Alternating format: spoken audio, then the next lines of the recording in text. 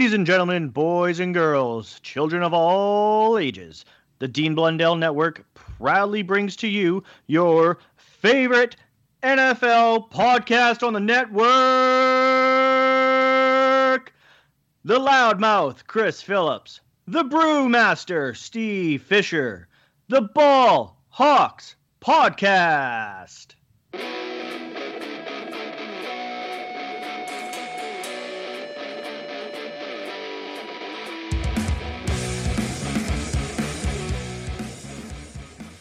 All right, welcome everybody to another episode of the Ball Hawks podcast. We want to first wish everybody a happy Father's Day out there.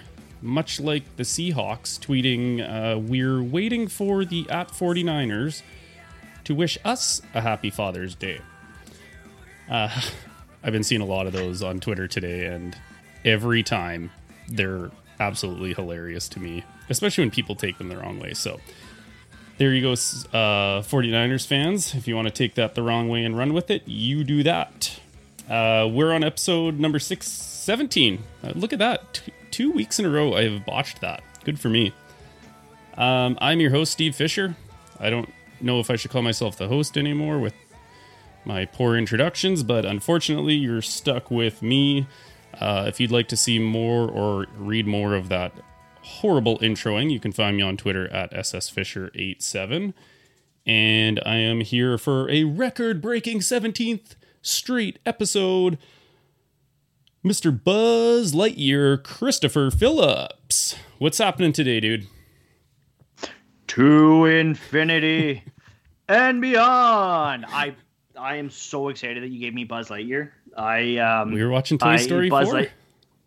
Buzz Lightyear holds a very, very, very near and dear spot in my heart because Toy Story was Olivia's first obsession. That was the first movie that she ever got obsessed with, and she was so obsessed with Buzz Lightyear.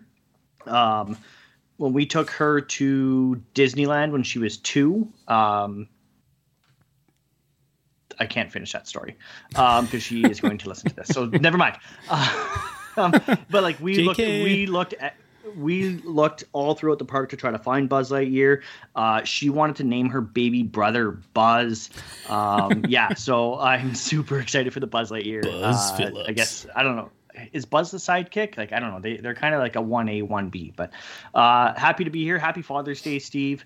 Really happy to be here today. It was a really good day with the family. You guys can find me over on Twitter as well, at PhillipsChris12.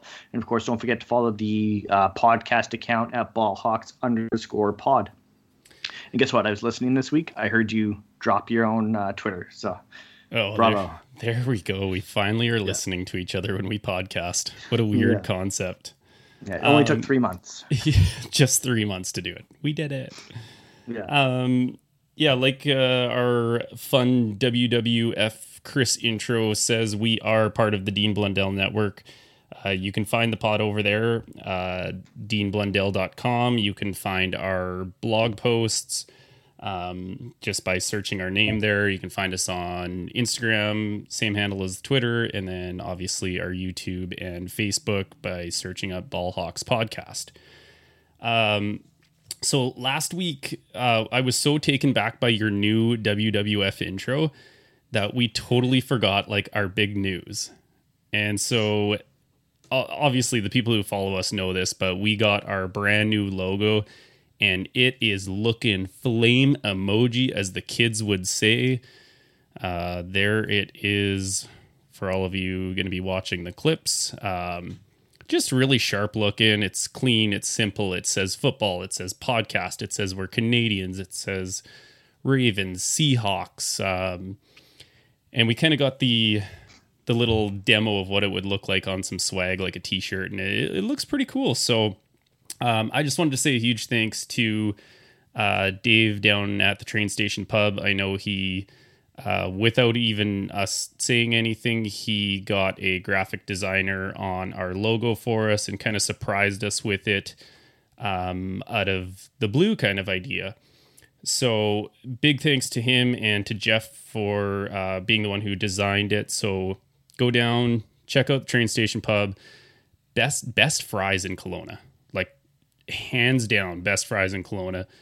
Not to mention what I think they have like 20 beer taps on there and other cocktails. So if you're not from the area and you're in Kelowna, go down to the Dolphins, kind of right close to where the Dolphins are, or kitty corner to Prospera Place. So big thanks to those guys. Yeah. You want to add anything to that? Thanks guys. We really appreciate it. I know Jeff, we put you through the ringer a little bit with edits and things like that. So we really appreciate you putting in the effort to I guess get it to a point where we're like, yeah, this is what we were looking for. So how was your Father's Day, man? Yeah, it was good. Just low key.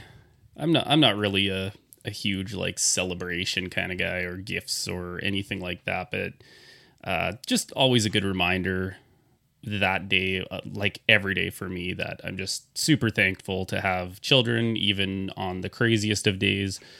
It was awesome. How about yours? It was really good. I'm sure you saw my post there.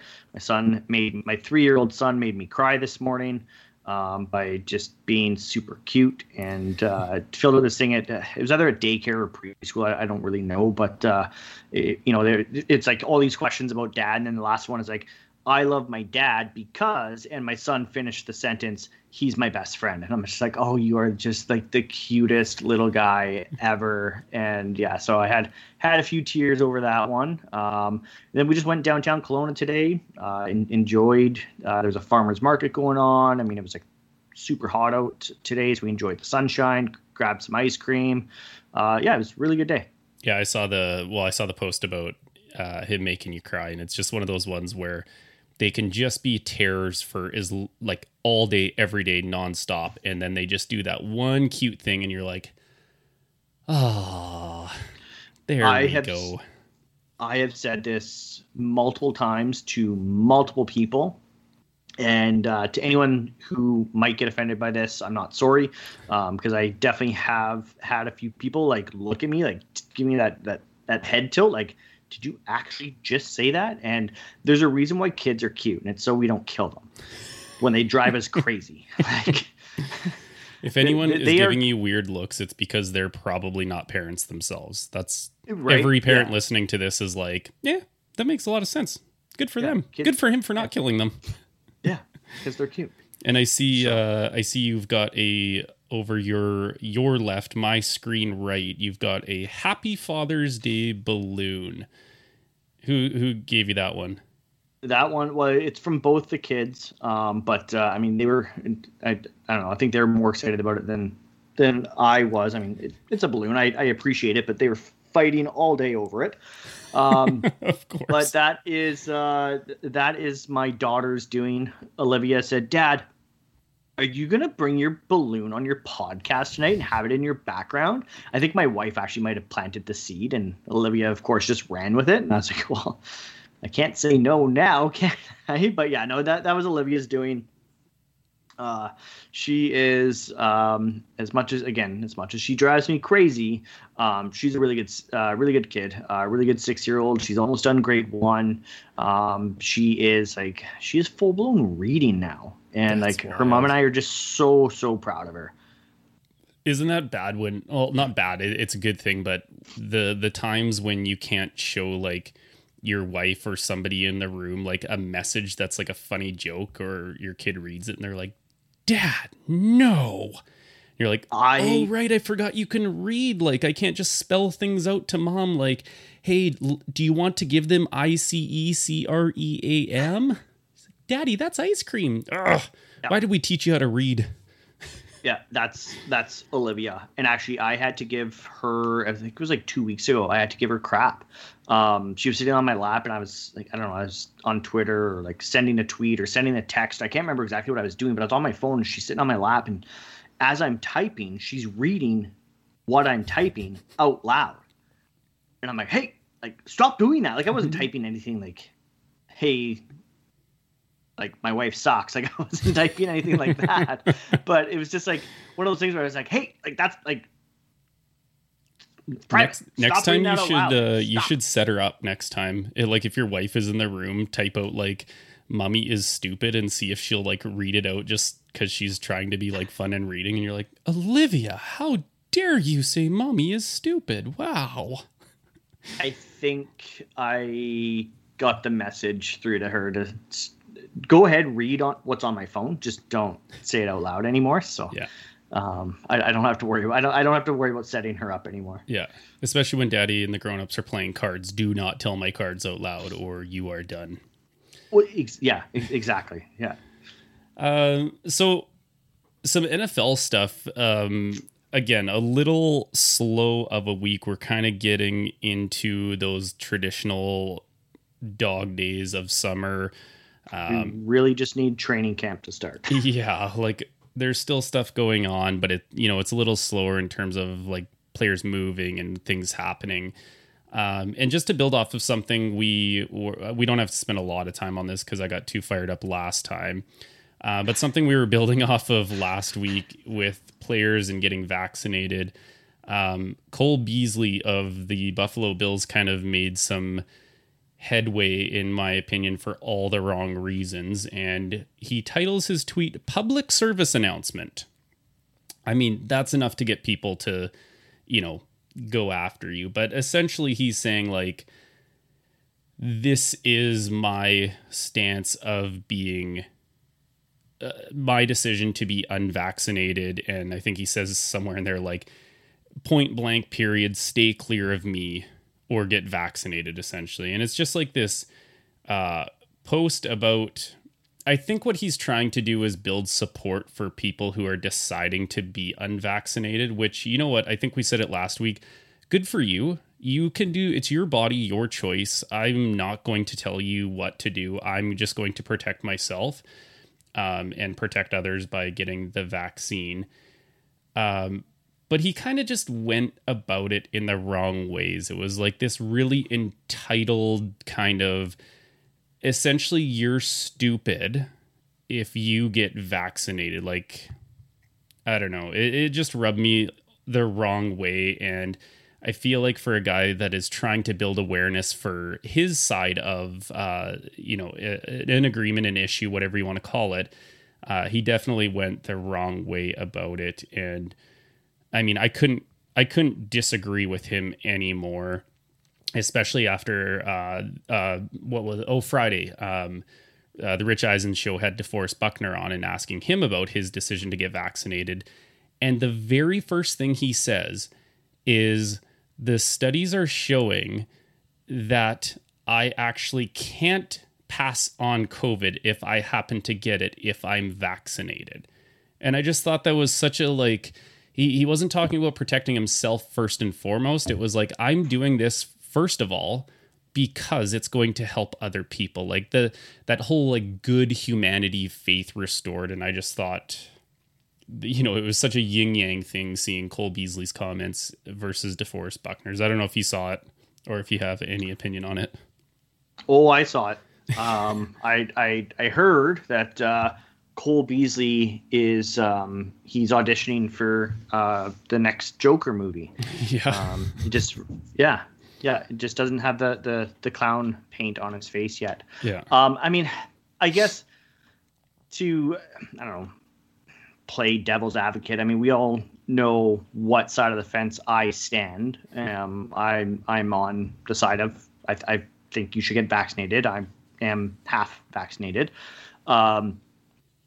You said like he came out with this post of like, to say like basically you're stupid if you do get the vaccine. Well, and I mean, there are also plenty of posts of people saying you're stupid if you don't get the vaccine. So it's I mean, to play devil's advocate, he is just, like you said, he is using his platform to support, I guess, his cause or what he believes in. And I think he actually, I don't know if he included it in the PSA statement, or if it was something that he tweeted after the fact. that, he is using the fact that he is an NFL veteran, that he is 32 years old. He has made a ton of money. So he's in a better position to stand up and say something than maybe some of the newer players in the league that haven't signed a big contract like he has. So, I mean, to that regard, you have to, although we don't agree with it, you do have to respect what he is doing. He is standing up for what he believes in, and he is providing a voice for the voiceless. So in that regard, you have to respect it, even though you don't agree or necessarily respect the message. Yeah, definitely. Like, I don't care what people do with their own bodies. I think it's completely your choice. The one thing I would say to that, though, is yes, he is giving a voice for those who are on the unvaccinated side, but it's just such a selfish way to look at it. Like, somewhere in there, it's like, I'm not going to take meds for a leg that isn't broken. I'd rather take my chances with COVID and build up an immunity. Essentially, like, eat better, drink water, exercise, and do what I think is necessary to be a healthy individual. And it's like, you're so misinformed. And I guess that's where maybe I have the most problem with it is he does have a platform and he is spewing misinformation to support his side of the cause. And I think that it is his choice to not get vaccinated, but spreading misinformation is just, it's wrong. It's just pure wrong. Like, I don't know. Well, and like I said, you don't have to agree with the message, because the message is not correct and it's not factual, but you have to, like I said, respect what he's doing by standing up for what he believes in. And the whole thing, like, I'm not going to take meds for a leg that's not broken. It's like, yeah, okay, but you did take meds last year to play a football game with a broken leg. Yeah. I mean, I guess that goes against what, he said, like, I wouldn't take meds if I didn't have a broken leg, but okay, but you clearly trust science. Yeah. If you took meds, if you took painkillers to play through a broken leg, yeah. Clearly you trust science. So why not now? Yeah. Anyways, that's enough of that one. I can feel my blood pressure rising again. Another guy who is kind of, today actually I guess not today, but sort of over the weekend, really making, Twitter news for all probably the wrong reasons. And that's the honey badger, Tyrann Mathieu. I'll read this out without the cuss words, because this is a family-friendly program. He tweets out, "Real talk, every fan page in NFL hates me, and I gotta be honest, I blank love it. I absolutely love it. Poor babies gotta see my face all on their timelines, all the time. I feel like a super villain."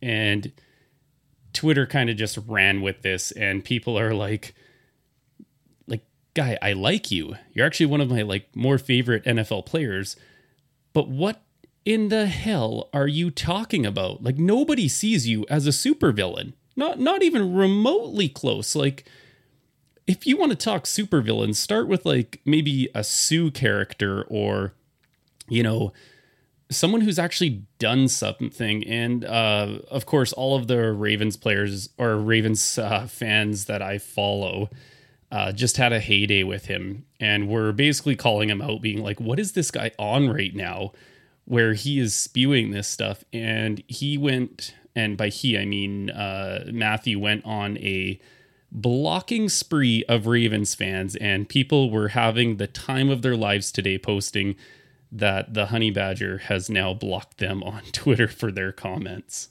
Did you see it? I saw the tweet. I didn't really think anything of it. I didn't understand the context, and I didn't really dive too deep into it. I think I saw it when I think I might have been playing Madden when I saw it. I was just kind of waiting for the game to load, and quickly pulled up Twitter and saw that, and I was like, I have no idea what's going on. I don't know, maybe someone posted something that he didn't like or whatever. Like I said, I didn't dive too deep into it. It just seemed like, I don't know, you see these celebrities and these athletes from time to time just kind of like tweet similar things where it's just like, enough is enough, and y'all hate me and I'm okay with that, and like, I don't know, I don't look too much into it. And actually, I forgot to mention in the open, I just wanted to quickly shout out Marquise from Cover 4. He whooped my ass in Madden today, so thanks for the ass beating, Marquise. That's so funny. I also forgot to mention that I have it on Twitter, but I'm actually going to be guest appearing on their pod on Tuesday to chat some AFC North. So maybe on Tuesday, remind me, and I'll throw some. I'll get him going a little bit. Be like, hey, I heard Chris just like wiped the floor with you in Madden. Like he was the Texans without Deshaun Watson, and you were the Bucks with a bunch of extra players, and you still couldn't win. Or I also didn't see what like the context of this Tyrann thing was. I wonder if around this time in these dog days of summer that guys need like a little extra motivation to like get their workout in and keep on their agenda and stuff like that. And they kind of like build these false narratives in their head. Like, I don't know one person, maybe other than Tom Brady, that hates this guy. Like, I wish he was a Raven. He plays fast, he plays hard, he plays, aggressive. I like what he has to offer. Like, I don't think of him as a supervillain, but yeah, it's just kind of weird, these guys, building these stories up in their head or whatever. I guess another story that kind of came out earlier this week. We're going to talk a little Derek Carr here, which seems very odd to say out loud, but we are gonna talk this because I think there's some interesting underlying messages or like debates in the football world. So earlier this week, Derek Carr was quoted saying, I'd probably quit if he had to play elsewhere. So they were asking him about like why he never demanded a trade, like because the Raiders weren't having success. And he said, I want to do it here. I'm assuming he's talking about winning.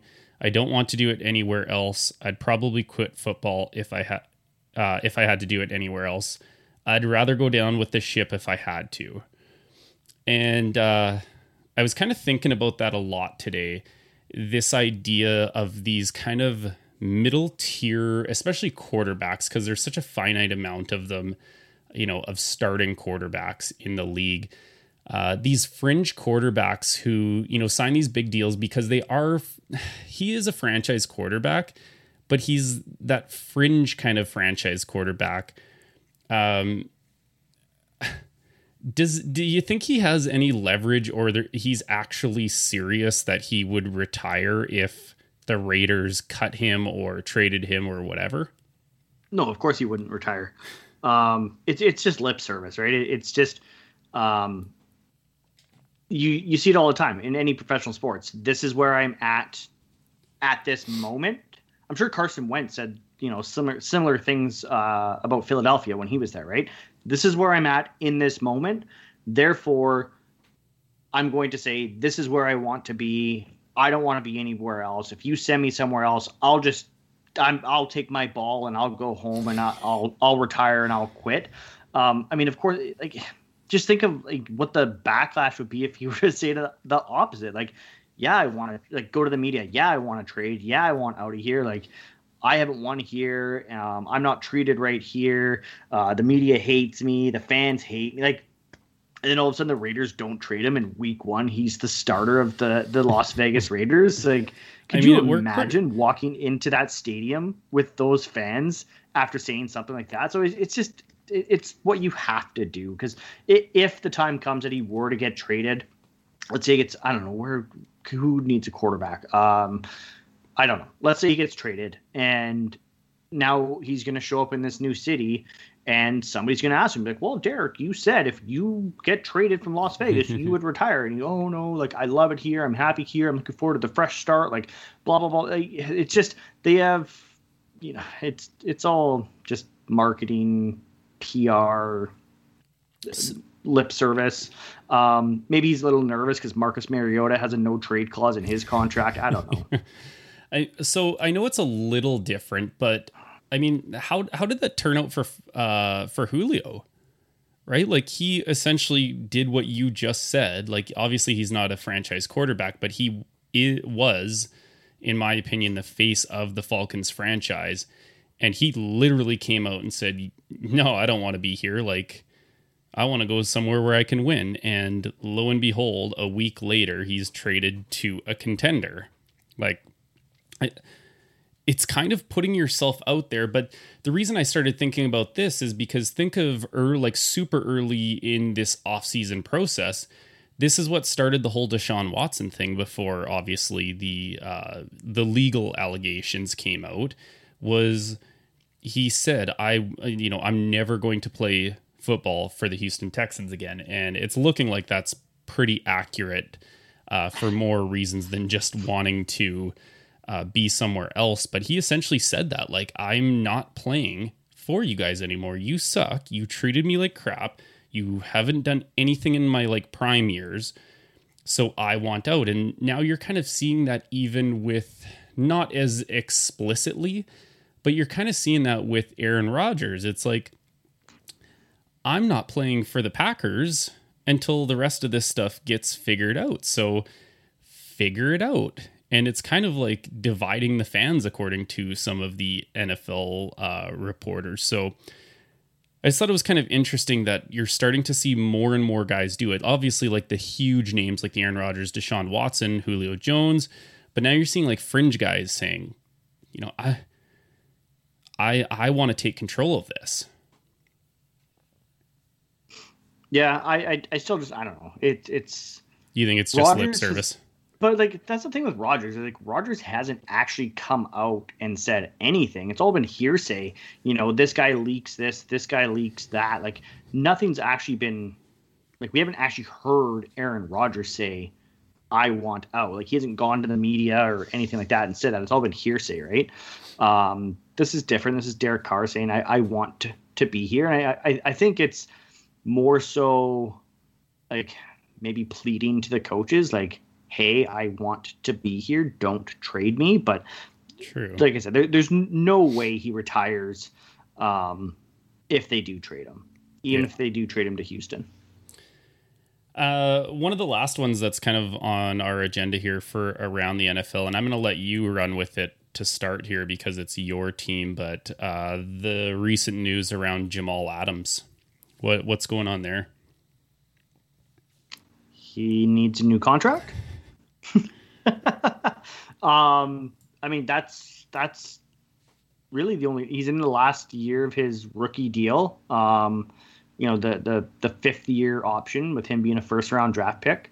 And I mean, he's not holding out. If you're talking about not being at OTAs last week, he was excused. He had a family. What did Pete say? It was like he had some sort of family emergency or family issue to deal with, and he was excused from OTAs. And I tweeted about it.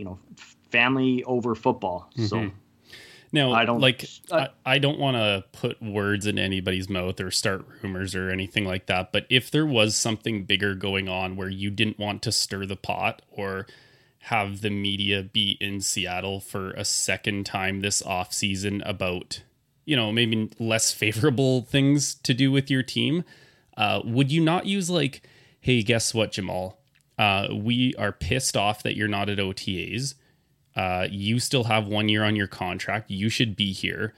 But for your sake and for our sake, we're going to say that this is all about, personal issues. Maybe we'll say family issues. I just think there's something more there. Like it can't be that big of a coincidence. He wasn't the only guy not there. There was more than just him not there, but everyone only focuses on the fact that he wasn't there because everyone knows that he's going to want a new contract. So, I mean, I can't, I want to say Chris Carson wasn't there, but I don't know if that's 100% true. But there was other like veteran guys that weren't at these mandatory OTAs. But of course, everyone just focuses on what's going to create a news story? Oh, Jamal Adams isn't at mandatory OTAs. And then because I know Schefter tweeted it, and then I think it was like an hour later, it's like, oh, well, it turns out he's been excused from OTAs due to family issues. So it's the media looking to create something out of nothing. Sure. And now, do I think a holdout could come?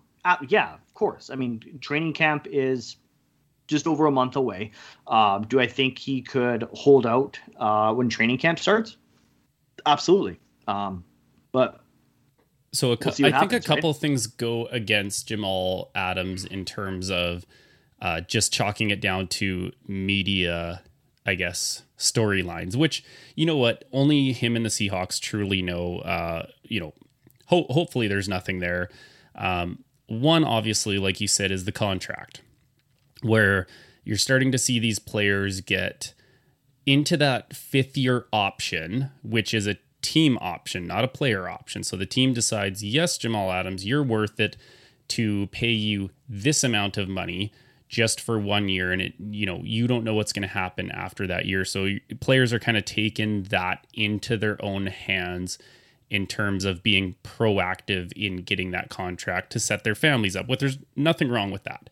But I think that's the first sort of thing where you're like, like we talked earlier, where there's smoke, there's fire. And the second thing is Jamal Adams has been known to be a little bit of I will do what I think is best for me and my family, and I'm willing to die on this mountain over it kind of idea. So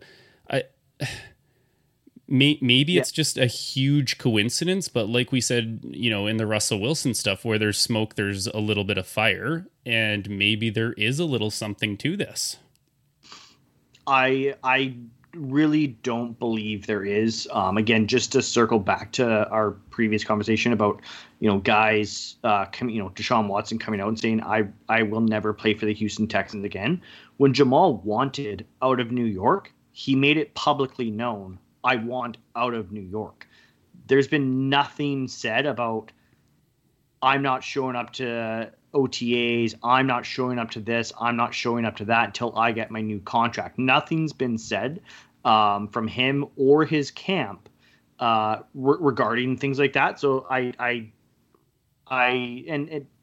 I'm just have my blinders on a little bit, but I don't know. I feel like I follow enough people on Seahawks Twitter that nobody is viewing this as anything bigger than what it is, where he just, something came up. Who knows what it is? But something came up and he was not able to be at OTAs. Okay, so I'm going to do one more into this just to probe a little bit, because, I wouldn't be a good host if I didn't do this. Let's say training camp comes and there's a holdout. Do you look back at this conversation and say, well, maybe Steve had a little something there? Or are they going to be totally, not correlated at all, no matter what? No, if he holds out from training camp, he holds out from training camp. Again, I don't really think that holds any bearing on him missing 3 days. Sure, it was mandatory OTAs, but I don't think that holds any bearing on him missing 3 days of no contact, no pads practice. And I mean, again, maybe we'll find out what the family issue was. Maybe it will become public, or maybe it's something that he doesn't want shared. Who knows? It's I'm not really going to look too far into him missing OTAs. I'm going to take the team at their word. If he holds out from the start of training camp, which if he doesn't have a new contract, I fully expect to happen. Whatever. It is what it is. He's not going to be the first guy to hold out from training camp. Won't be the last guy to hold out from training camp. I'm really not too, as you can tell, I'm very nonchalant. I'm not concerned about it at all. The other thing I was kind of thinking about was because last year these guys didn't have, an off season at all.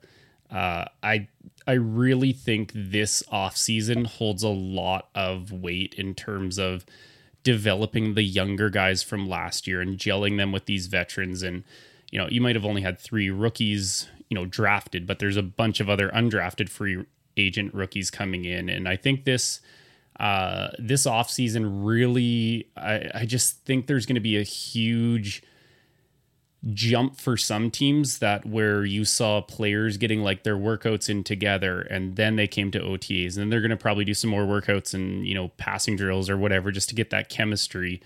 And then, actual training camp going into the season. Okay, so we were kind of thinking of some different things to talk about this week, obviously with being a slow week. And I thought, you just made a trade in fantasy football. And so why don't we dive into a little bit of super, super early fantasy football stuff? So we are in a 12-team keeper league. And I think this is year 7 or 8 or something like that. So we're way into it. We are a standard scoring league. We have 5 keepers in total. 4 of those can be anyone you want, and then 1 is a rookie. So why don't we start off with not only your one trade, but both of your trades, who you got, and we'll talk a little bit of fantasy football value and trades here. Yeah. So like you mentioned, we get 5 keepers. Just to kind of add on to the rookie keeper, it's obviously it's a previous year's rookie. We don't get to, before the draft, be like, I'm keeping this guy. I traded my best player. I traded away Alvin Kamara for the first round, 2nd overall draft pick, and Kareem Hunt. And then I turned around before that trade was really even finalized, and I messaged our buddy Ted, who has Nick Chubb, and said, "Hey, you interested in Kareem Hunt?" And worked out a trade that I sent Kareem Hunt over to Ted for 3rd round, 3rd overall pick, and 4th round, 3rd overall pick. So I turned Alvin Kamara into 1.02, 3.03, and 4.03. Yeah, so let's take the first trade there. You and I are huge fantasy football nerds, so this will definitely be a more regular thing going into the actual season. What was it about the evaluation of getting, I guess if you want to call it, a running back by committee, running back with a 1st round pick for arguably, if I'm just thinking off the top of my head, I'm going to say one of the top 3 players in all of fantasy football across all types of leagues. So what was it about that evaluation that you thought, that's good enough to pull the trigger on? You mean accepting Kareem Hunt back in that? Yeah. I guess, just why Kareem Hunt, or was it more about the essentially the 2nd overall pick coming up this year? It was more so the 2nd overall pick coming up this year. The other guy that I was talking to gave me the option of either Kareem Hunt or Courtland Sutton. I like Courtland Sutton. I think he's going to have a really good bounce back season for Denver this year. Especially but it with was Aaron more Rodgers so throwing him the ball. Yeah, exactly. I had no intentions of keeping Kareem Hunt. I guess, if a trade with Ted didn't work out, I would have happily kept Kareem Hunt. I mean, he is, I talked about it. He's an injury away or a trade to a different team away from being an every week RB1. But I as soon as the option was like Courtland Sutton, Kareem Hunt, I was like, okay, I'll go Kareem Hunt, and then I'll offer him to Ted right away. Like I said, I offered him to Ted before my trade was even finalized. That's so funny. Just to get the conversation rolling with Ted, right? So it was one of those things that I was just like, okay, well, I think I'll be able to move Kareem Hunt and get good value for Kareem Hunt, more so than Courtland Sutton. with the idea that you didn't really want to keep Kareem Hunt. You were just like, I want the picks and I know how to work my assets. So for everyone listening or new to our podcast here, when we talk about our buddy Ted, he is our guest from our 4th episode, who is a huge Cleveland Browns fan. So I think the trade obviously made a lot of sense because he had Nick Chubb. And I think if I would have had Nick Chubb, you would have approached me on the trade. Yep. But I think this is kind of like one of those masterful trades where the right player falls into your lap, and the guy who that's his favorite team, Ted's a huge Browns fan, also has the handcuff. Like it can't work any better than that, because then you start getting into the thing of like, you know, is the guy going to overpay if he really likes Kareem Hunt? And, you know, good on him. I think you're crazy to not like that duo. We both had that duo as our number 1 running back duo in the NFL. So whether you're a Browns fan or not, but then you start playing on their emotions a little bit, right? Where you're like, look, you could have your boys. These are your guys. And I mean, I'm guilty of it too. Last year, I think it was week 2 or 3 before Dobbins really blew up, or I guess like blew up with the amount of touches that he got. I offered our buddy Devin, I think it was, I want to say it was a 3rd round pick in Zach Moss. So the backstory with this one is my bitter story, my Eeyore moment, if you wish. I had the 1st overall pick last year, and I had like pick number, I want to say 7 or 8 or something like that in the 1st round. And I have no idea what happened. Like 0 idea. Something happened with our draft. We had to restart it because there was a little bit of a glitch. So when we restarted, NFL.com put me on for auto draft without me noticing. And of course, the first pick was made for me because our commissioner had to change that over. Anyway, so I wasn't aware that I was on auto draft. It gets to my pick, and I have my eyes locked in on Dobbins. And I'm like, this is my guy. He's a Raven. He's, you know, a dual threat running back. I'm going to take him. And before I can even look at the screen, I have drafted Tyler Lockett. And I am choked. I am like my 3-year-old when he doesn't get the ice cream he wants. I'm throwing a fit. I'm saying words I shouldn't be saying. And I'm like, oh no, it's okay. Just calm down. You got your 2nd round pick. Nobody's going to take Dobbins. It's fine. And sure enough, our buddy Devin takes him in the very next pick. And I just lose my mind all over again. And so anyways, I had to trade him. Zach Moss, I think, and it was either a 2nd or a 3rd round pick, but I definitely, you know, to bring it full circle there, I overpaid for a guy who's on my team and who I wanted. And I just think that's kind of like an unheralded thing to do in fantasy football, when you can play on the emotions of an owner who wants their team's player. And I think it was perfect. I wouldn't even say I don't even think I went to the whole Browns thing. Like you said, if you had Nick Chubb, I would have gone to you. If anybody else had Nick Chubb, I would have gone to them, offering them. I mean, we have discussed many times, it can be quite difficult making trades in our league. Most of the time you have to approach people saying, hey, are you interested in XYZ? Or, hey, I want, XYZ. And so it was more so just the fact that I knew Ted had Nick Chubb. And that's my bitter moment. I traded Nick Chubb to Ted last year. You gave him the duo. Yeah. So, I mean, I tried to get Kareem Hunt from Mike more than once to pair him with Nick Chubb. So I knew how valuable that tandem is and can be, that I was like, no, I'm going to approach Ted right away with this. But it was more so getting the 2nd overall pick to guarantee myself an opportunity to get one of the top available players, whether that be a rookie, whether that be one of the guys that wasn't kept from last year, and just hopefully get, not that Kamara is old, I think he's 26 or almost 27, but just to kind of reset my team a little bit.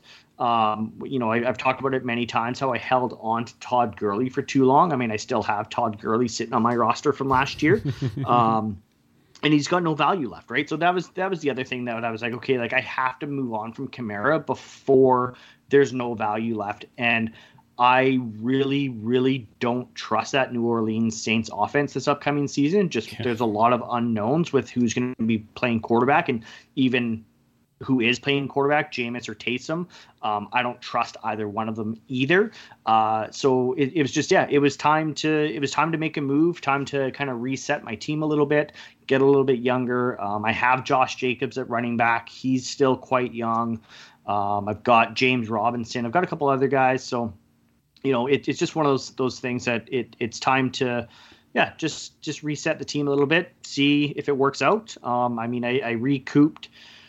I made a very conscious effort last year not to sewer myself by trading away a bunch of my early round picks. So I went in, I already had my own first round pick. So that's the thing. So I gained the second overall pick. I also have the 9th overall pick. I had my second round pick still. I didn't have a third, so I recouped a third, and I added an extra 4th. I'm happy. It might blow up in my face.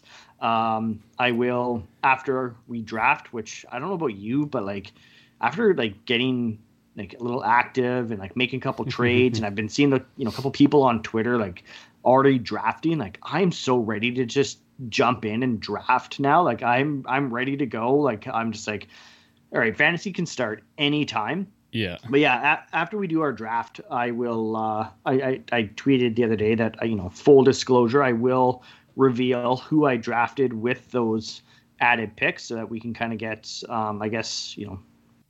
a bigger picture of as far as value.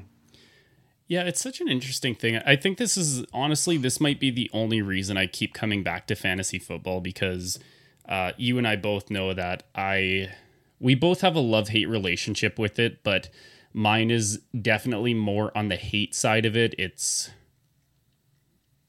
so incredibly frustrating. So incredibly frustrating. So, yeah, this is my favorite part of it, where it's like, do you go all in to try and make, that splash to win the championship? Is your team close enough, or who else has a strong team, and what are they going to get, and when do they get it, and do they get it before you? And I think your trades kind of like sparked our league a little bit. Like I couldn't even log into my NFL.com account. Like I had to get our commissioner Ryan to delete my account, reset me up like on a different email. And he was not happy with that. So just to get things going a little bit, I'm actually posting on Twitter right now my current roster of, everybody that I have from last year, and who do I keep? We get 5 keepers. One has to be a rookie. And then who do I try to trade away? So I'll be looking for everybody's opinions and feedback on that.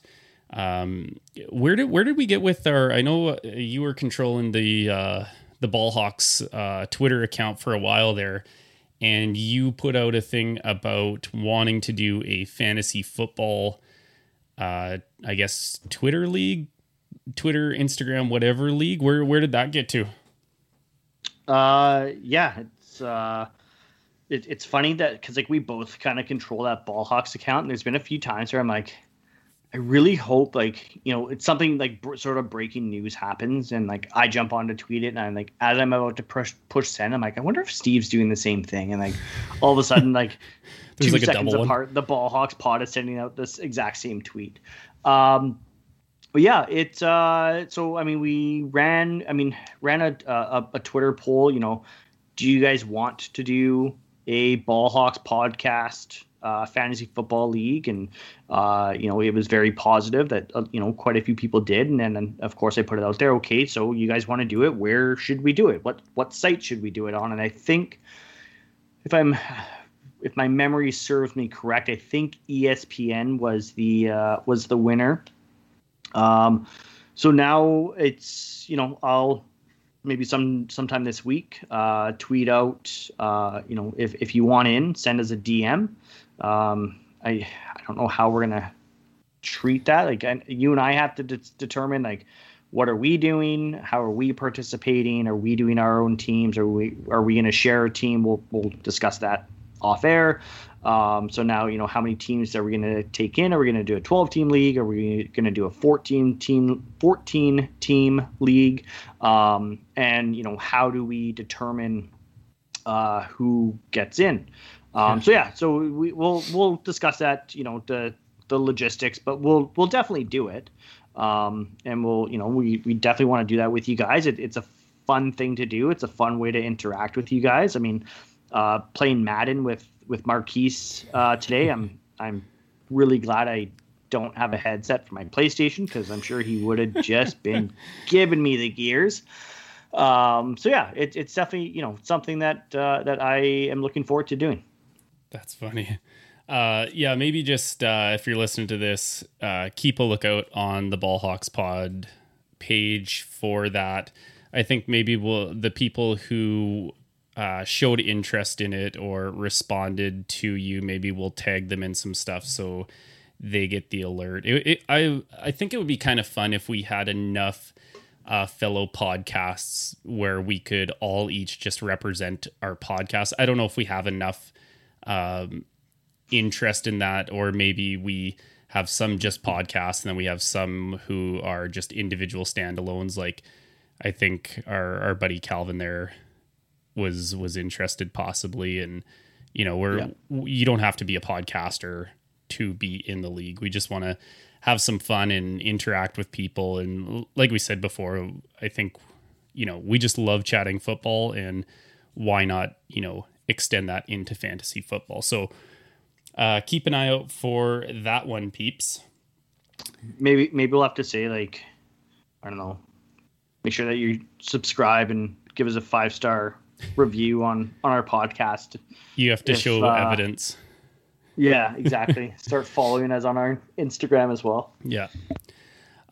It is time for everybody's favorite segment of the week, and that's not just with our podcast. That is across everything that they do. This is your favorite moment of the league. What you got for third down today, dude? Yeah, I threw this one together while eating dinner at my parents' house tonight. I knew what I was doing all day. It was just a matter of compiling the list. But of course, I mean, if at this point you're a new listener, thank you for joining us. All of our regular listeners know the rules, but for you new guys, the third down podcast, Jesus Christ, the third down segment. Look at you giving free shout outs to everybody else around here. Yeah. Which is actually a podcast. Third down podcast is. Congratulations on that free shout out. Yeah. They're actually great though, so it's not a big deal. Yeah. So anyways, our third down segment, maybe Steve can edit that blunder out. Absolutely not. I give Steve some head-to-head matchups, and I ask Steve to pick which one he thinks is the best. At the end of the contest, at the end of the matchups, I recap Steve's team. He gives me his MVP, who is his, again, I see all these people drafting their fantasy leagues already. Who is his 1.01? So this week, it's Father's Day, and I had to go with the battle of the TV dads. So there's some good ones. This could be really good, or this could be really bad if this is another football blunder episode. I only have one that I question that whether or not you'll know who it is. That's okay. So yeah, so we'll see. I mean, if you don't know who it is, you'll know who it is that he's going against. At least I have full confidence in that. Now, I do have some honorable mentions. Should I save them for after the matchups? Oh, yeah, after. Let's save them for... yeah, because I don't want to show... Again, I don't want to show my cards by being like, hey, this guy's not in the matchup. Yeah. Okay, so the first matchup... You're not going to ask me if I'm ready anymore? What's that? You're not going to ask me if I'm ready anymore? I mean, are you ready? What if I said no now?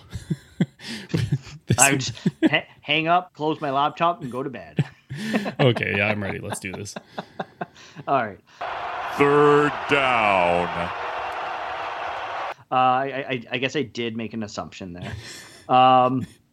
Okay, first matchup, again, is we've got from That 70s Show, Red Foreman, versus, now this guy is actually making his second appearance on the third down segment from Married with Children, Al Bundy. Yeah, it's funny. That was the first person that I thought of when you said TV dads, and I thought to myself, oh crap, which TV dads don't I know? And I never watched Married. Like, I've seen episodes of it, but I really couldn't even tell you the first thing about Married with Children, to be honest. But for me, this is going to be the one that every single person in the world disagrees with me on. But That 70s Show is maybe my number one favorite TV series of all time. And I love Red Foreman. Like, if he is the bossest dad of all dads, like his foot is going so far up your ass in every scenario. It has to be Red Foreman. I would like to call you a dumbass for not having seen Married with Children. But this is a family-friendly show. So you won't actually say it that you just said. Yeah. Exactly. Yeah. Exactly. I'm not going to call you a dumbass. The next matchup, we've got from Home Improvement, Tim the Toolman Taylor, because of course we do, which actually just ties in really nicely with our Buzz Lightyear, versus Full House's Danny Tanner. Oh, the OG girl dad. Yeah, the OG girl dad. That's a tough one. That's like the battle of the classic 90s. I gotta go with the Tool Man. Like, I don't... Yeah, I also never watched a lot of... why am I drawing a blank after you just said the name? Full House, yeah. Yeah, I never watched a whole lot of Full House. My wife absolutely loves it, so I'm sure she would disagree with this. But it's got to be the Tool Man. Isn't it funny? He's like scratching his belly like classic dad, right? We've got girl dad going up against boy dad. Yeah. I actually didn't think about that until just now. But yeah, Danny Tanner's a good dad. But I mean, what 90s? I mean, I always classify myself as a 90s kid, even though I'm born in the 80s, just because it's the generation that we grew up in. Yeah. What 90s kid, what kid our generation did not want Tim Taylor to be their dad? Well, like, I love. I mean, I guess it depends if you like getting electrocuted. I love my dad. Sorry, Dad. If you're, I love my dad. I didn't want to replace my dad, but like, who didn't want their dad to be like Tim Taylor? There, maybe I should say that. Hey, guess what? On Father's Day, Dad, I would actually rather have a fictional father as my dad. Excuse me while I take my foot out of my mouth. Oh, dumbass. Oh, 2 weeks in a row we have pulled a blunder with moms last week and now our fathers this week. So congratulations to the Ball Hawks podcast for being very family friendly, just not to our own fathers or mothers. Dad, I have the same two words for you that Steve had for his mom last week. Love you. This is the one that I wasn't sure if you were going to know who it was. Okay. I don't know if you watched This Is Us, but I have Jack Pearson, who as far as fictional dads go, appears to be like just the best dad you could ever possibly think of, that never gets mad at his kids and always has like just the perfect thing to say. But like I said, I 100% know that you will know who his opponent is from the Fresh Prince of Bel-Air, Uncle Phil. Which, I mean, I call him Uncle Phil, but I mean, he was also Carlton's dad too, I guess. So. Oh, he was the dad for sure. Well, yeah, two things are right there. Obviously, yes, he was the dad of that house. One of the few scenes that really hits you in the feels when I know you're shaking your head already, so you know where we're going with this, but when Will gets his dad back in his life and they're so like buddy because he just wants that connection, and his dad leaves on him again, and he's like, why doesn't he love me, man? And every time I watch that scene, I'm like, I won't cry, and I'm just like, okay, like I gotta go these allergies again. Oh boy.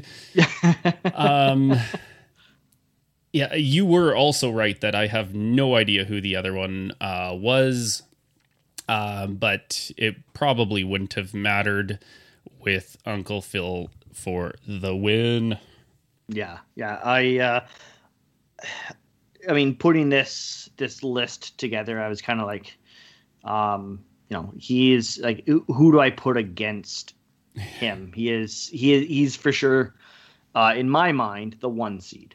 Trying to sway the jury here a little bit. A little bit. Now our final matchup here, and I decided to get a little animated for this one. Oh. So I've got, of course, Homer J. Simpson from The Simpsons versus Family Guy's Peter Griffin. Oh my goodness. Who would be less likely to actually get you killed accidentally, I think is what you're trying to ask potentially, but like Battle of the Clueless Dads, where they got no idea what's going on. Oh man, this is a tough one. Wow. I would say if there was ever, I'm not going to pick a tie, but I think if there was ever a third down tie, this might actually be the tie of all ties. But I am going to go with Peter Griffin only because of every time he hits his shin. And that makes me laugh every time. Has nothing to do with his parenting abilities or lack thereof, but that's the only way I can decide between those two. That's fair. Like I said, as much as I think Uncle Phil was the 1 seed, Homer versus Peter is like the 2 versus 3 seed. Like it's like the hardest matchup to decide between. And I'm glad I didn't have to make that decision. I guess before I recap your team, let me do honorable mentions? Do those honorable. I want to see who didn't make the cut versus the person I didn't know. Yeah. So honorable mentions, I've got from Modern Family, Phil Dunphy. Oh, no way. Who is such like he's the cool dad. He's the bro dad. Is like he is one of the funniest characters in TV in a very, very long time. Yeah. So I really, really enjoyed Phil Dunphy, but again, like, I mean, did I really want to put him up against Uncle Phil just to see another beatdown? No. So I kept him for honorable mention so we could remember him fondly.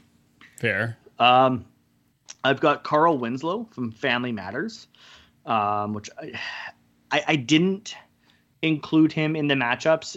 I remember watching Family Matters as a kid. I remember Carl Winslow was probably a good dad in that show, but I also haven't watched that show since I was a kid. Like, it's not on any streaming services. It's nowhere really to be found. So I didn't include him just based on recency. But I'm glad I didn't include this one based on our pre-recording conversation from Seinfeld, Frank Costanza. I revealed Serenity now. He's go hilarious. Ahead. Yeah, our pre-recorded call, basically I admitted to never really being a Seinfeld fan. I've seen episodes here and there, and I've seen my fair share of episodes, but it was one of those things where I was allowed to stay up. I think it always went Seinfeld, then Frasier, if I'm not mistaken, back in the 90s, and I was always allowed to stay up till the end of Frasier. But if I was playing around or like playing with toys and stuff like that, instead of just like mellowing out, I had to go to bed. So it was kind of like just sit there and be like, at least I'm not in bed. So yeah, I'm not a Seinfeld fan. Maybe that's one I should go back to now that I'm an adult and I would actually like appreciate some of it. I think you would definitely appreciate Frank Costanza. You seem like a guy that would really enjoy Festivus, actually. Okay. So you should definitely go back and give it a watch. I might have to. My last honorable mention, which this is my last honorable mention. I do have one not so honorable mention as well. So my last honorable mention is Alan Matthews from Boy Meets World. Again, being a 90s kid, we all remember watching Boy Meets World on TGIF. My wife and I actually just rewatched the whole series on Disney Plus, and there's definitely a few moments with Alan Matthews, which, especially being a father myself now, where you're, again, those damn allergies are really just getting in the way sometimes when watching that show. Full disclosure, I have no allergies. And my not so honorable mention. We have actually talked about this show quite a bit lately. So I mean, we all know this guy, and I don't think. I mean, he could have been in the dad battle. Actually, he may have been a good opponent versus Uncle Phil, but he doesn't deserve really an honorable mention. Walter White. Oh. Yeah, okay, so sorry, spoiler alerts, but okay, no, don't say sorry. If you haven't seen Breaking Bad by this point, it's not really spoiler anymore. Spoiler is like when you tell somebody Friday morning what happened on Thursday night's episode and they've PVR'd it because they didn't get around to it. Is it really a not so honor? I know this is totally sidetracked, but what are we if we're not sidetracked? Is that really a not so honorable thing? I mean, the guy was dying. He went and became a drug lord to make sure that when he died, his very prompt death, that his family would be set up for the rest of his life. How much more honor can you get? Obviously not cooking up crystal meth and, distributing it and murdering people like he did, but he was doing it for his family. How can that be not honorable? He got into it for the right reasons. Yeah, I will agree with you there. I will give him that. He definitely got into it for the right reasons. However, he is such an egomaniac and such a narcissist that it so quickly went to his head, and it was no longer about helping his family. It was more so about no, I'm really good at this. I'm the top of I'm at the top of my game. I can't stop doing this now. Look at all this money I'm making, and look at all these people that, bow down to me and adore me. And it wasn't by the end of the first season, it was no longer about helping his family. Yeah, as soon as he turned his character from Walter White into Heisenberg, he became less of a family man, and more of a drug man. Yeah, but that's what makes that show so good, is because of his backstory being, a high level chemist, and he just wanted to be known, to be at the top of his field. Those are some good honorable mentions. I know this show does not get the credit it really does deserve. I was actually thinking that you were going to put Frank from Everybody Loves Raymond on there. Not an Everybody Loves Raymond guy. You've never seen it? No. Wow. Okay, yeah. Here's some breaking news, everybody. He's just like that, like, grumpy, I'm going to sit on my butt and scratch it and go get me my, like, dinner kind of thing. He's just like that old school, rugged, I don't care what you think kind of dad. It's hilarious. I think it's one of the most underrated shows. I actually own all of the series, so if you ever want to watch it, could send it your way. I think I know who Frank is. Like, I shouldn't say like I've never watched it. Like, I've seen episodes. Like, I know who Frank is. But when I was thinking of TV dads, he was definitely not anywhere on my radar. And I don't know, just listening to your description, I'm like, okay, that's Red Foreman. I mean, if you want to go back even further, like, that's True. Archie Bunker. Yeah. Like, true. Okay, let's recap your team here, your choices. So we have Red Foreman, because you're not a dumbass. We have Tim the Toolman Taylor. We have Uncle Phil, and we have Peter Griffin. And I know I did try to sway you, but who is your MVP? I mean, I've got the dad of dads. I've got an all-star lineup of dads here. It's hard not to say Tim the Toolman.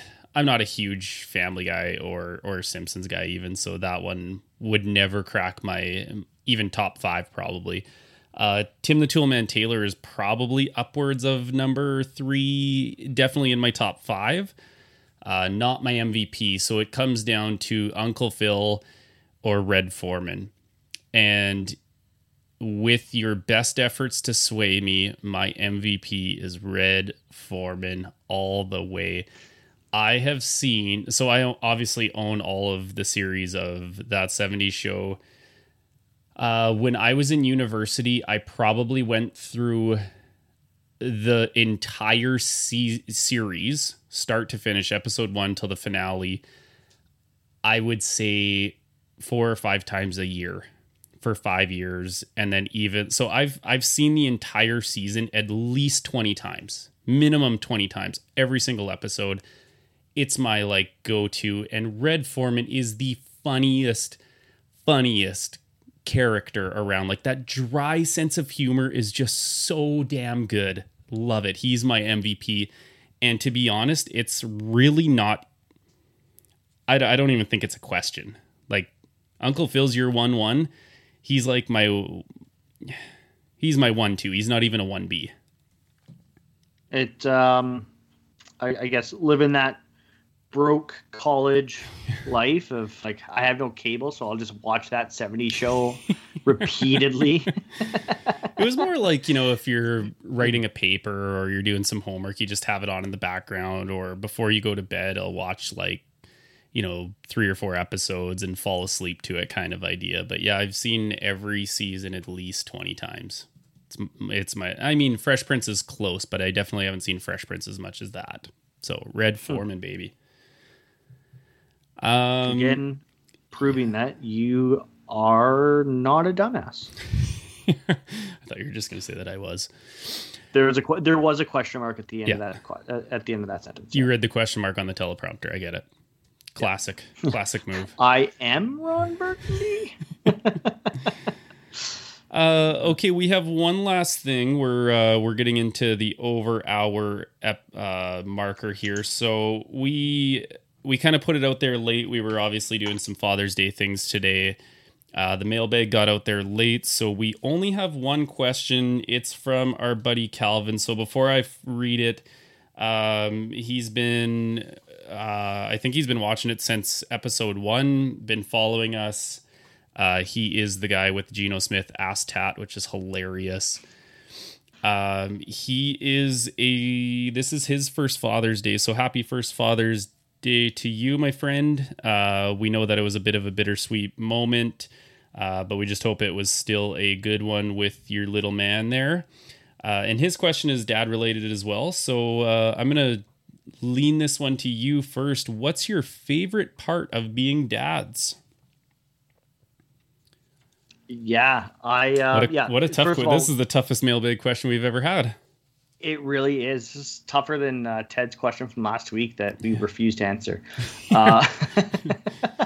Before I do answer, like Steve said, happy Father's Day to you, Calvin. Your first one, which, the first one's always the best one, man. So I hope you had a really, really good first Father's Day with your little guy there. Not that they're not all good, but I don't know, that first one always hits a little different. Yeah. I saw his question, and I have actually been racking my mind all day how to answer, what is the best thing about being a dad, or wasn't it like what was like the best moment of being a dad? Or, I think it's what's your favorite part of being dads. But I mean, okay, there's not one favorite part, but give me like one of your highlights. What's one of your favorite things to do? Yeah, what's your guys' favorite part of being dads? And yeah, it's, oh man, there's so many amazing things, and like just especially like when your kids are, I mean, our kids are still very young and they're still learning so much, and just watching them like learn and adapt and change. Like I said earlier in this podcast, like my 6-year-old daughter is reading now. Like she can read books on her own. I mean, she reads them to Nadine and I, and like we're just so proud of her, and watching her do that, and watching her, go through grade 1 this year and learning how to write and do math. Like my daughter says that her favorite thing in school is math, and I'm like, what the, like, cool. Whose kid are you? And like just like so many things like that. And then like my 3-year-old, like he's just like, man, my 3-year-old is so fearless. Like that kid would run through a glass window. I'm sure of it. Like he just doesn't care. Weekend, right? What's that? Said he tried to the other week, right? Or yeah, as long as I don't trip him near a glass window, he shouldn't go through it. But yeah, he's just like that kid is so fearless, but like he's at the same time, like he is just like, Nadine and I say it all the time, like Carter just doesn't care. Yeah. He is like just that, like, and that's probably part of the reason why I did cry when, writing that he loves me, because, I'm his best friend. It's because like, he's not that kid. Like Carter just doesn't care. He doesn't care about anything. Like Carter goes about his own thing. He does his own thing. But like, if I were to say, what is my favorite thing about being a dad, it's oh man, there's too many things. Like watching them watching them grow, and watching them adapt, and watching them learn, watching them figure out how to solve a problem on their own, and just sitting back and watching it. Hey, and just watching it, and watching that, like just how proud they are when they problem solve, or how proud they are when they accomplish something. Like Olivia came home from swimming lessons this morning. She went to swimming lessons at like 9:00. She was home, I don't know, an hour later or whatever, and she walked through the door in tears, and she was upset because she failed swimming lessons. Which, I mean, whatever. Like she's 6 years old. Like she's in swimming class with like 8-year-olds, and she's she's a really good swimmer. And I was like, kiddo, like it's okay. Like you'll get them next time. But like just seeing like how upset she was, but like at the same time, seeing the accomplishment on her face when she does something. But like I said, I thought about this all day long. And I think my favorite moment of being a dad is when you're just doing nothing. When you're just sitting on the couch, you're watching a show, your kids are sitting on your lap. I mean, I've got a spot that we call it the Olivia spot, and she has sat there since she was a newborn baby, and she even still at 6 years old, she just fits so perfectly in this spot. And Carter always tries to steal it from her, and I go, nope, sorry, bud, like that's your sister claimed that's hers. And just those moments where you're just enjoying each other and enjoying each other's presence, or my I guess 1B, but like, I mean, these two kind of go hand in hand, is in those moments when you are just enjoying each other's presence, and your kid just turns and looks at you and says, Dad, I love you. Yeah. It's just like, oh, you're just, you just turn into putty, Yeah. right? And just those unprovoked moments. I tell my kids probably at least 5 times a day that I love them, and they usually say it back. Olivia is a lot more consistent with saying it back than Carter is, because again, he's just doesn't care. So those moments where they just unprovoked, I didn't say it first, and they turn and say, "Daddy, I love you," or "Daddy, you're my best friend." And I was just like, oh God. Like, yeah. In that moment, again, they don't realize that they could literally have whatever they want. Like, because when you say it to them, it's kind of like this built-in like automated response almost, where they just do it. And when they do it unabated on their own, you're like, oh my goodness, how could you be any cuter right now? Yeah. Same thing, obviously. Like, it's too hard to pick one thing. I think, even though he's a new dad, I think he knows that it's the impossible question to answer. You mentioned one of my favorites is the problem solving. And more specifically, when they don't know I'm watching them, it's been a while since we've had newborns in the house, like a few years at least, but watching a newborn think is one of the most fascinating things you will ever go through in terms of witnessing. Like, I still have, a video of Sienna one day. She's just barely able to stand. She can't walk yet. She can just stand, like, pulled up on things.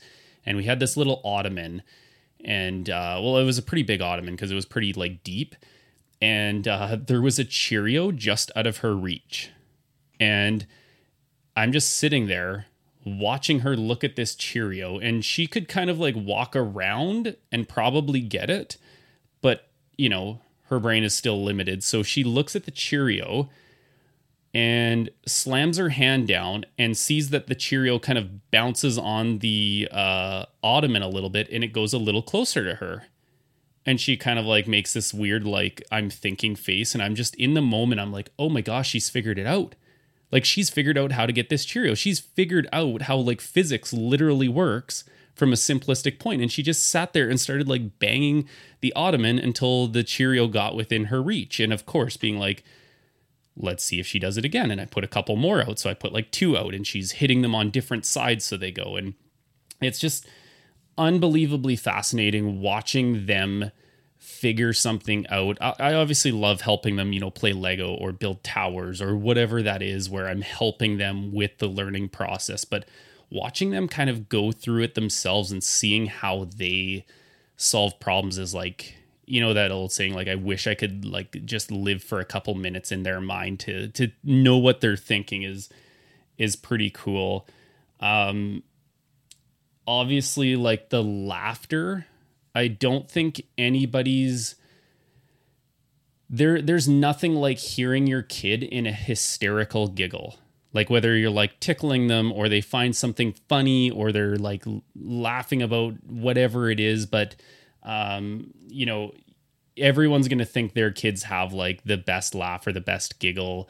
But Easton has more of like a belly laugh, and like they're just contagious laughs where it doesn't matter what mood you're in. When your kids laugh uncontrollably, you can't help but be happy about that. But I think my favorite thing, it's kind of like yours a little bit, but it's just like that cuddling time where you're not going to get this for forever. There is going to be a time where you don't get your kids cuddling you to watch movie night, or maybe it's like, I don't know if you guys co-sleep or anything like that, but I'm okay with my kids coming into my bed at any time, because I know at some point they're going to hit that independent stage, and they're not going, like, you're not going to wake up with that like little baby, like mouth wide open to start your day, which, is so much fun. So,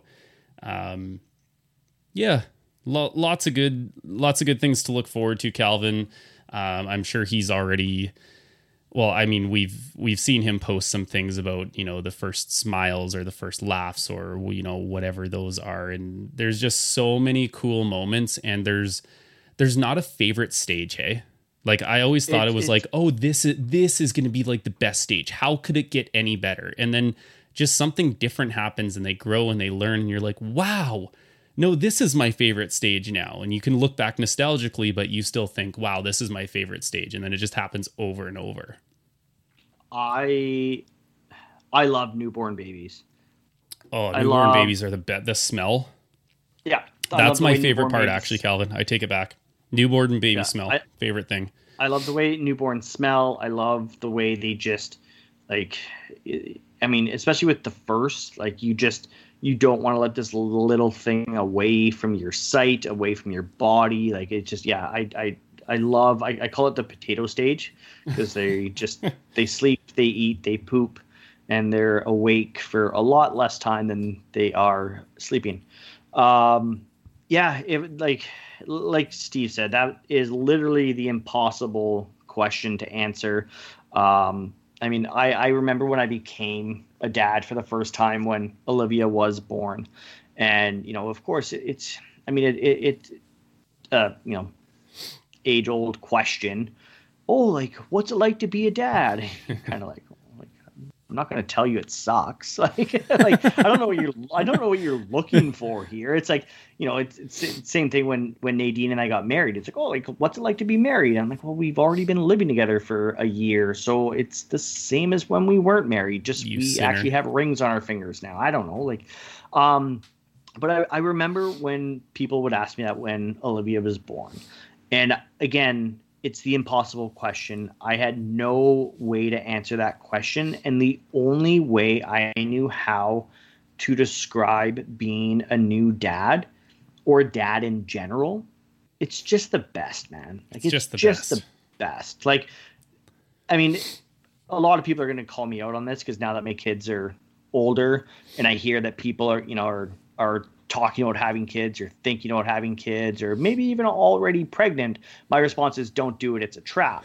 But I say that tongue in cheek, because, I mean, being a dad is there's nothing more rewarding in your life than being a dad.